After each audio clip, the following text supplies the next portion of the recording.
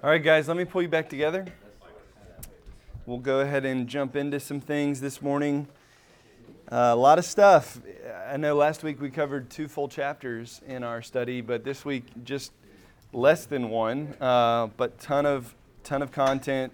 I really enjoyed it. I want to give a public shout out to the Village Church. I've really enjoyed, especially this week. I feel like they drew my attention to some things in their questions that I'd never really seen before. So. Great job, Village Church.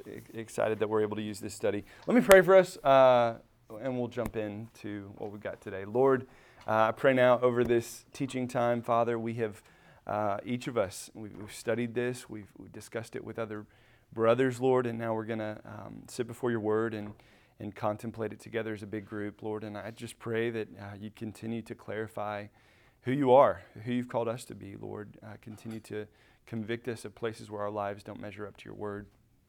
Pray that you'd be with us this morning as we guide through this text. Lord, I pray you'd be with me as I try to teach through it. Lord, help me to speak only what is true, and let your power surround my words in the ways that you want to, that we might receive it and change in our lives, Lord. So guide our time. It's in your name we pray all these things. Amen. Real quick, a few housekeeping things. We are approaching the end of our part 1 study. So we've got today, and we have 3 more weeks of content before we're done with Acts part 1. So we're going through chapter 12. Today we're finishing up with chapter 8. So a lot of exciting things are coming up in the final few chapters here leading up to 12. So hope you'll stick with us. But on the calendar, we're skipping the week of Thanksgiving. So we meet on Wednesday mornings. The Wednesday before Thanksgiving, we will not meet. So just keep that in mind. We will meet next week. Then it's the week off, and then we come back for 2 more weeks as we finish up right there at the beginning of December. I think December 4th or 7th. One of those dates is our last one. But I'll keep reminding you of that. We'll send out emails as we typically do, but wanted to make sure you were aware of that. Okay, a lot of stuff playing out here in chapter 8. It was a little bit challenging for me to try to unify this into some sort of message. But before we dive into all that, what I want to do is again highlight our major themes. The themes that we've been tracking, remember, are the big point that Luke is making to us as we study this book. These are the ones that I want to be drilled down deep into your heart by the time you finish Acts, and for the rest of your life, knowing that the book of Acts is about some important things. So the 5 of them, the first one, the work of the Holy Spirit. So a lot of work of the Holy Spirit present this week.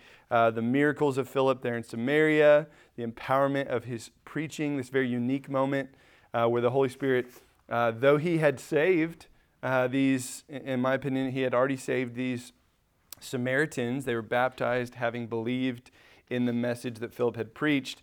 He had not yet fallen on the Samaritans, which is unique and strange and draws the attention of the apostles who come and lay hands. What's going on there? We're going to talk about that, of course. But clearly some work of the Holy Spirit as he does fall. We also see Holy Spirit on big display in this conversion story of the eunuch. The Holy Spirit leading Philip to him there on the road from Jerusalem back down to Ethiopia. And then we find out the Holy Spirit can teleport us, which is a cool thing because he takes Philip away after this man has been saved and baptized. He just teleports him to a new place. So a lot of stuff happening with the Holy Spirit there in chapter 8. Second big thing, witnessing for Christ. Again, lots happening here, all centered on our boy Philip. Man, he's an evangelist. And would we all seek to be men who evangelize like he does? I think that'll be one of our big takeaways today.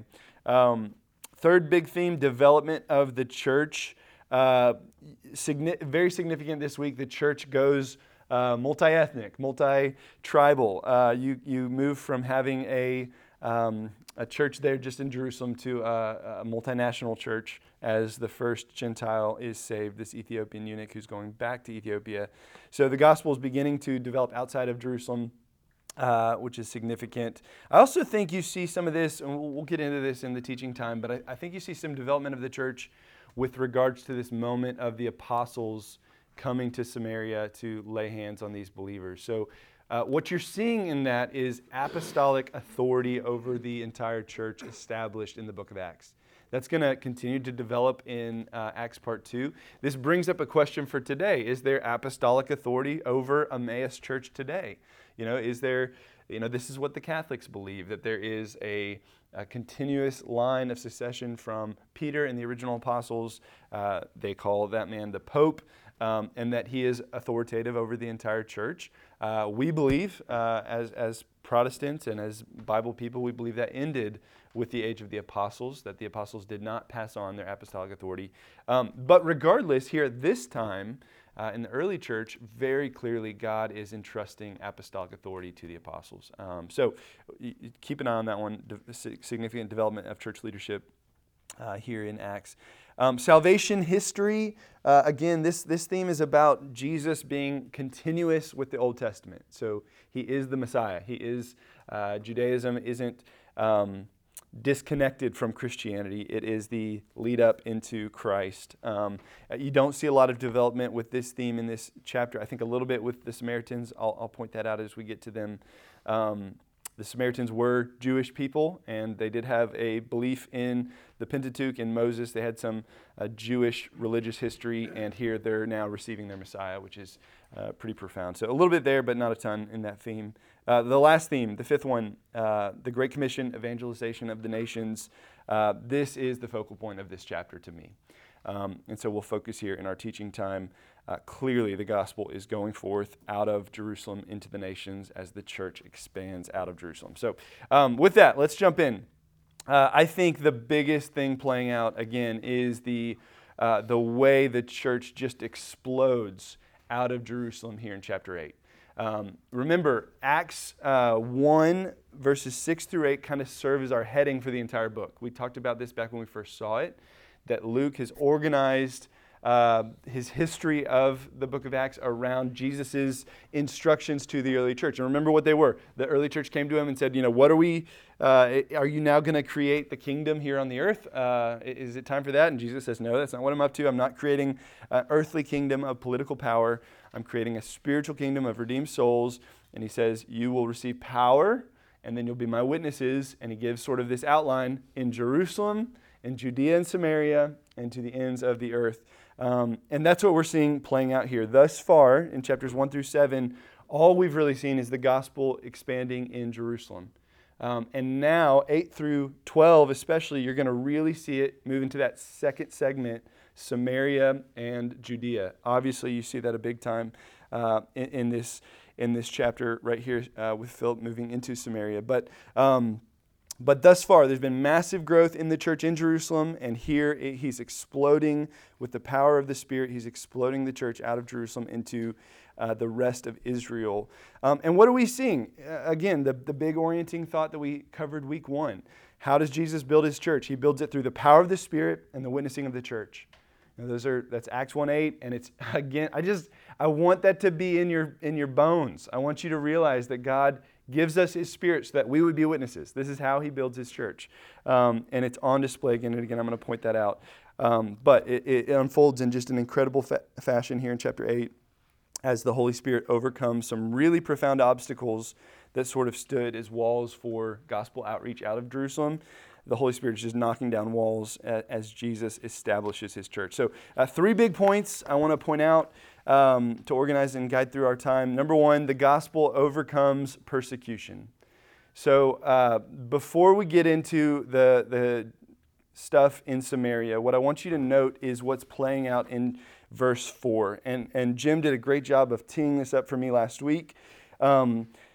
But I want to make sure you're seeing this. So the church was in Jerusalem, and to be honest, it didn't seem like they were having many plans at all for leaving Jerusalem. Like they're expanding, things are going well there. And the way that God had appointed, interestingly enough, for the gospel to get out of Jerusalem was persecution, which is a little bit surprising. So at the end of 8, remember, Stephen has just been martyred. We have the first martyr of the church.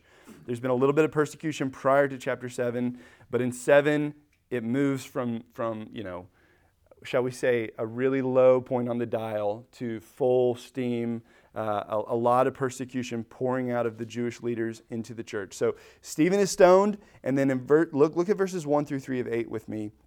It says, as Stephen is killed, on that day there arose a great persecution against the church. So it's not just persecution, it's great persecution, so much so, and we know it's huge because two things, everybody scatters. The church, we can assume it's somewhere around 30,000 people at this point if you do the math on all the numbers. They're running for their lives.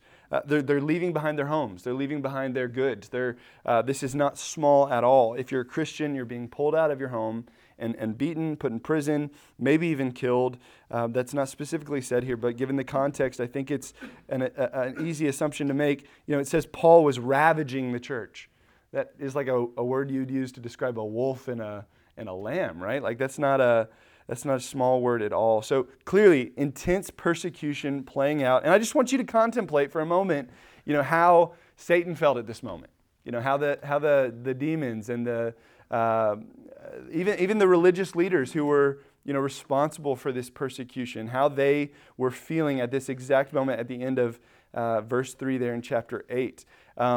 Ananias, Caiaphas, and Saul, these leaders in the Jewish Sanhedrin and the Jewish council, they're probably feeling pretty good, right? Like, we're winning.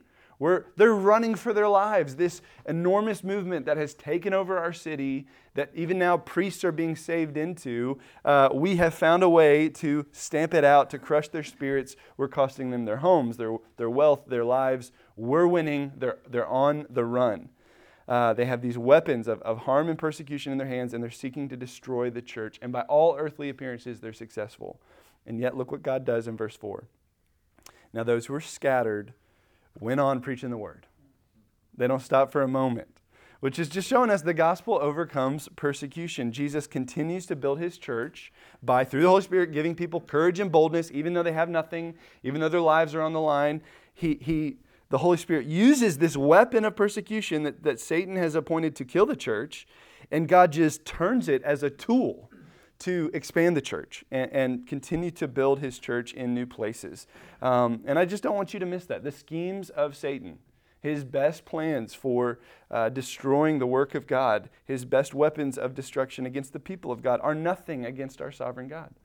There's no threats.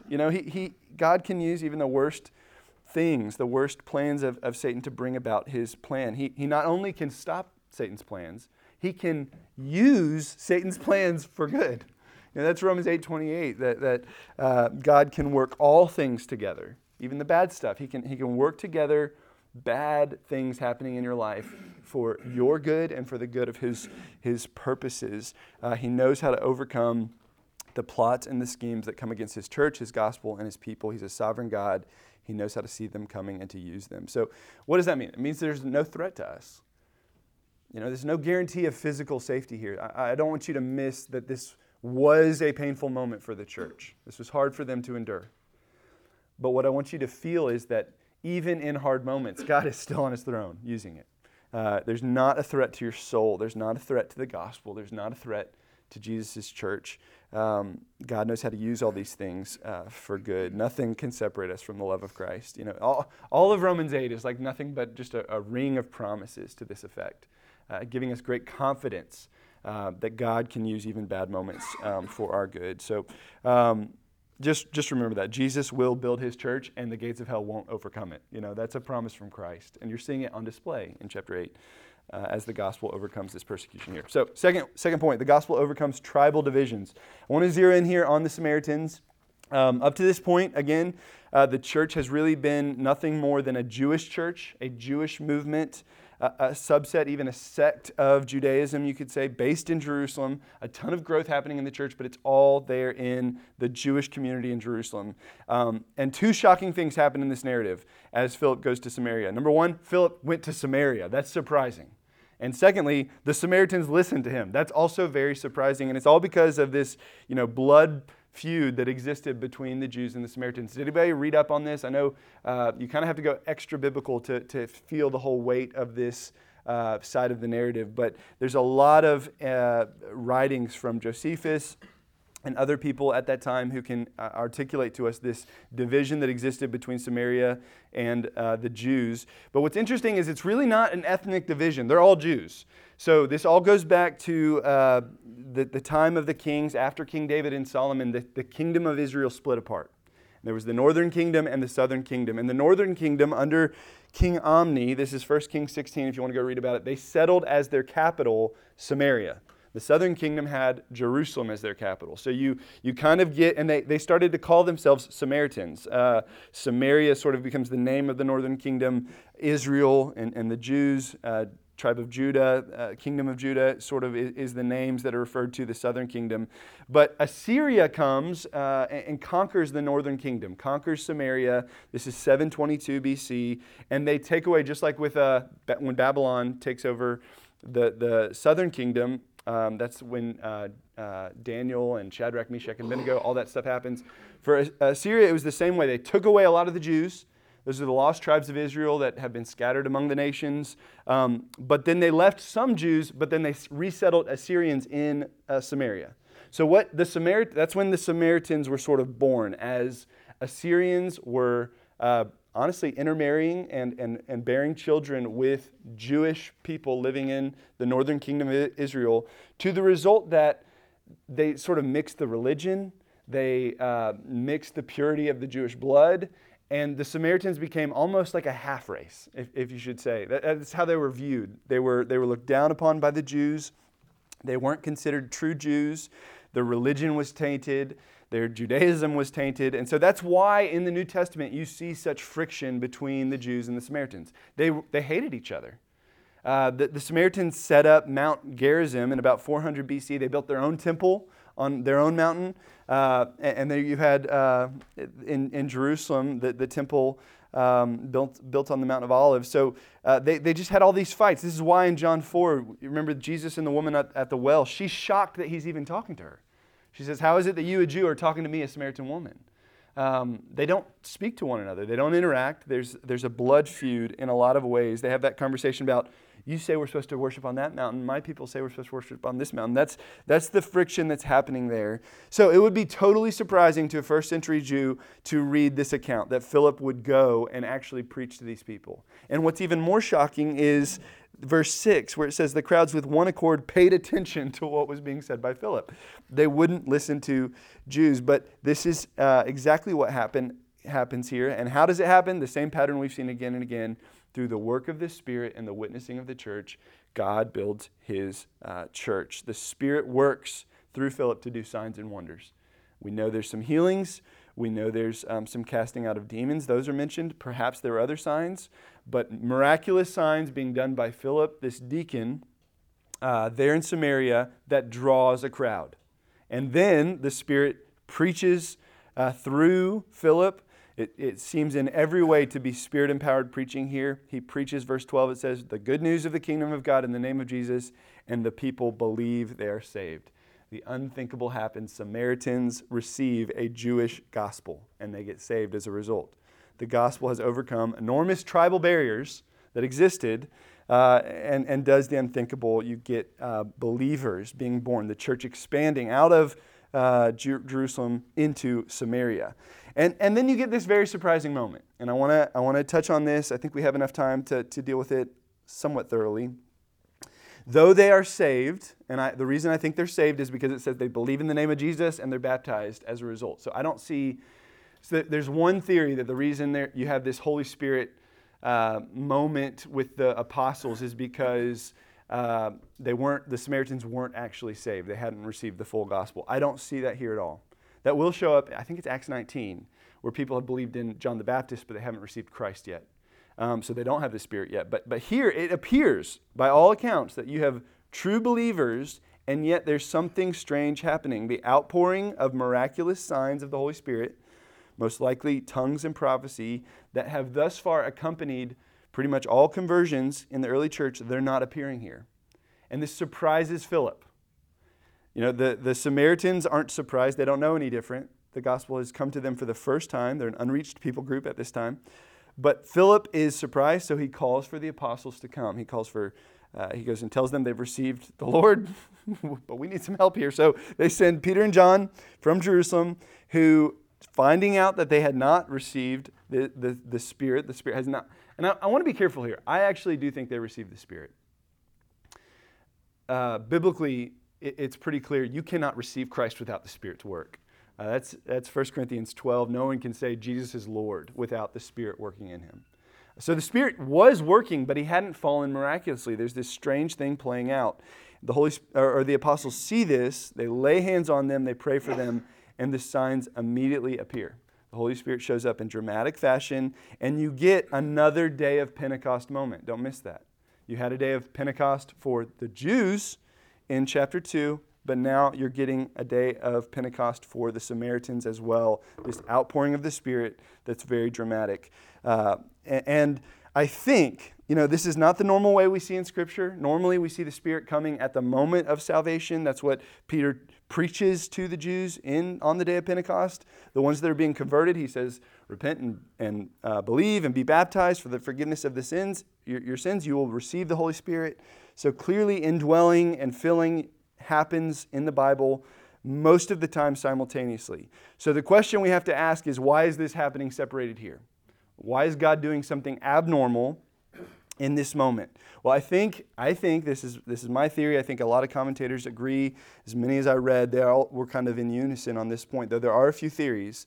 I think that the reason why you have this division is God is using this moment to seal two very divided people into one church.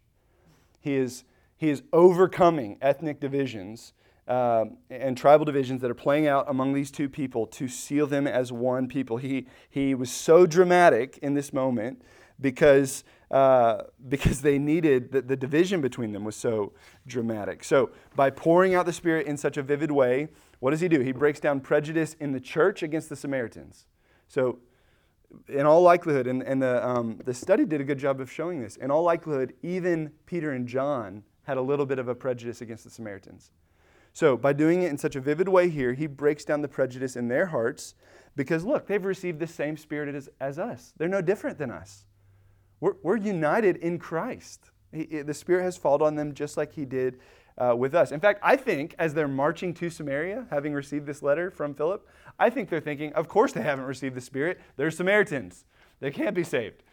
And yet here the Spirit falls in such a dramatic way before their eyes they can't deny it. And the same thing, I think he breaks down prejudice in the Samaritans' hearts against the Jews. By doing it in this dramatic way, what does he do? He solidifies apostolic authority in Jerusalem over the Samaritan people. It would have been hard for them. You could easily see here the first church split, where the Samaritans, though they received Christ, we're not following Jerusalem. For 400 years, we have worshiped here, and we will continue to worship here. But what does God do? By pouring out the Spirit in such a dramatic fashion with the apostles present and through the apostles laying on their hands, what does he do? He creates one church, which is beautiful and important and valuable. I think that's why you have this dramatic moment. At the end of it, everybody knows they're one church filled with one Spirit under one name, the name of Jesus. It's God building his church. Through dramatic power of the Holy Spirit, through the witnessing of his people, he is overcoming persecution. He's overcoming tribal divisions here. He's establishing unity for his church. Does all that make sense? I know that's confusing. Any questions that are lingering on that point? Philip, deacon or apostle? I think he's the deacon. He is the deacon. I think he's the deacon. It is a valid question. But the text says that all the apostles remained in Jerusalem. That's why I think he's the deacon, yeah. Yeah, in my opinion, it appears to be Philip the deacon, not Philip the apostle. And I think even the text points that out, but I think even what you're seeing with, it's almost like the telescoping focus of Luke is zeroing in on the deacons for a moment here in 6, 7, and 8. So he's focused on Stephen, who is one of the deacons, and now he's focusing in on Philip. So it is not totally clear, I will acknowledge that, but it appears to me to be a deacon. That's why he needs the apostles' help. That's why he calls for them. If there's any further questions, we can talk about it after. All right, third point here, the gospel also overcomes ethnic divisions. So now, again, this Samaritan thing was more of a internal tribal thing. They were all Jews. Technically, they just sort of had this beef with one another. But with the Ethiopian eunuch, what you're seeing is a true cross-cultural, cross-ethnic gospel outreach evangelism moment happening, the gospel pushing through one tribe or one people group, one ethnicity to a whole new one.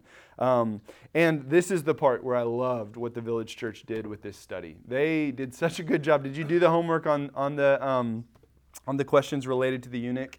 And they did such a good job of putting us in his position, of helping us feel how he must have felt as he's going back to Ethiopia after this experience. So I just want to help you see what they helped us see.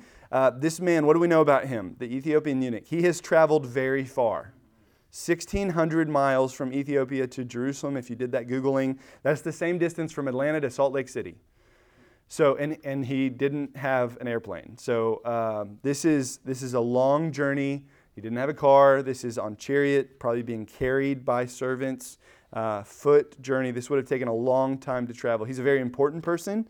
He's a servant of the queen in Ethiopia. He's in charge of her treasury. Clearly an influential man. Why did he come? He came to worship, which is so surprising. Why is an Ethiopian coming to Jerusalem to worship? Well, he must have heard the name of Yahweh somehow.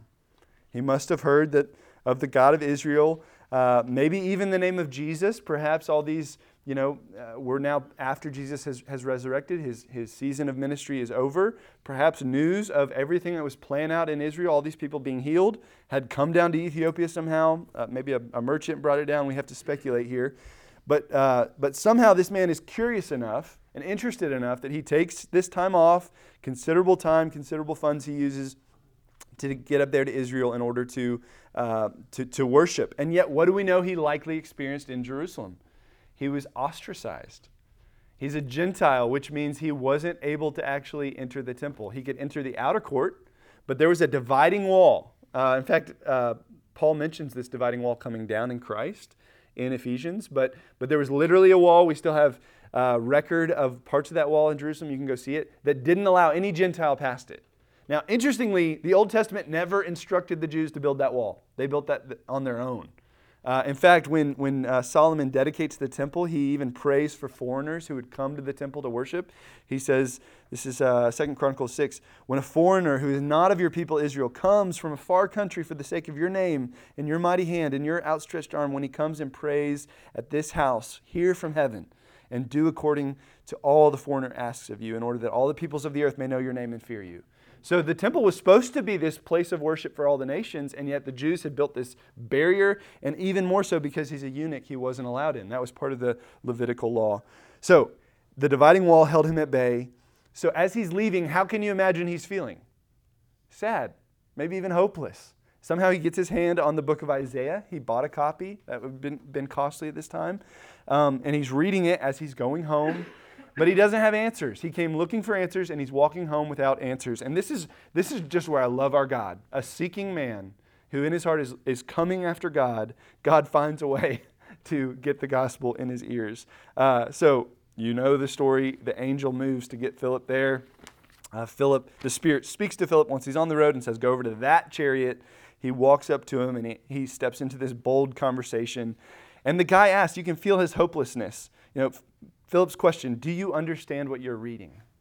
He's reading a passage about Christ, and the man says, how can I unless someone guides me? That sentence is just, you can feel his sadness and his hopelessness. How can I understand this stuff? I want to, but I can't. I need help. It's a verbal gospel. I need someone to proclaim to me, in other words. And by God's grace, he sent Philip to do that. Philip courageously shares the gospel with him. He uses his incredible knowledge of the word. He was a man of the word. And he preaches to him. The man believes. He wants to be baptized. Philip does it, and then the Holy Spirit takes him away. But what does this man do? He's rejoicing, and he continues on his way back to Ethiopia. Again, Jesus builds his church. He knows how. And how does he do it? Power of the Spirit, witnessing of his people.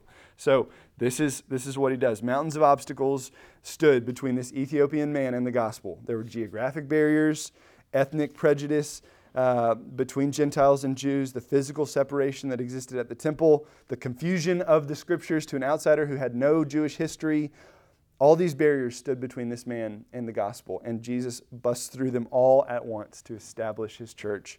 And the gospel, for the first time, we see the gospel being received by a Gentile. We see our first Gentile convert. That's what this passage is about. Chapter 8, when you step back and look at the whole thing, what you're seeing demonstrated is the power of the gospel to overcome all these divisions and become a global church. So, 3 big takeaways and then we're done. Number 1, there are no threats that can harm God's plan. There's just none. We are a secure people. Not physically secure. There can be painful things, but we are spiritually secure. God has us. He's in control. There's no threats that harm God's plan. Number 2, there's no people that God cannot save. Even people that feel like the gospel will never go to them, they would never believe, they would never receive, the gospel can't get there. No, God knows how to do it. Number 3, the gospel overcomes barriers as His people. God overcomes barriers as His people witness, as His church witnesses. And that's just the big thing I want to point out to you. None of this happens without Philip opening his mouth. Dramatic revivals take place through the church being bold witnesses to Christ. So, 2 questions to consider, and then we're done, I promise. Who are the people in your life that you feel like cannot ever possibly come to Christ? And where are the places in your life where you are afraid to share your faith? I think this passage is driving us to some courage, not in ourselves, but in God's ability to save. And if there's people that you have just sort of written off, I'm not even trying anymore. Maybe children, maybe friends who feel very far from the Lord. Jesus can do anything, and His Holy Spirit can too. So let's be bold witnesses despite our fears. Let me pray for you guys. Lord, would you raise us up to be men who are bold and courageous with your word, just as Philip was here, Lord, and may you empower us with your Spirit. We know you have to work to save people. It's not just our words, it's your power. So would you surround us with your power as we open our mouths, Father? Would you give us courage and empowerment? Would we see people saved? It's in your name that we pray all these things. Amen.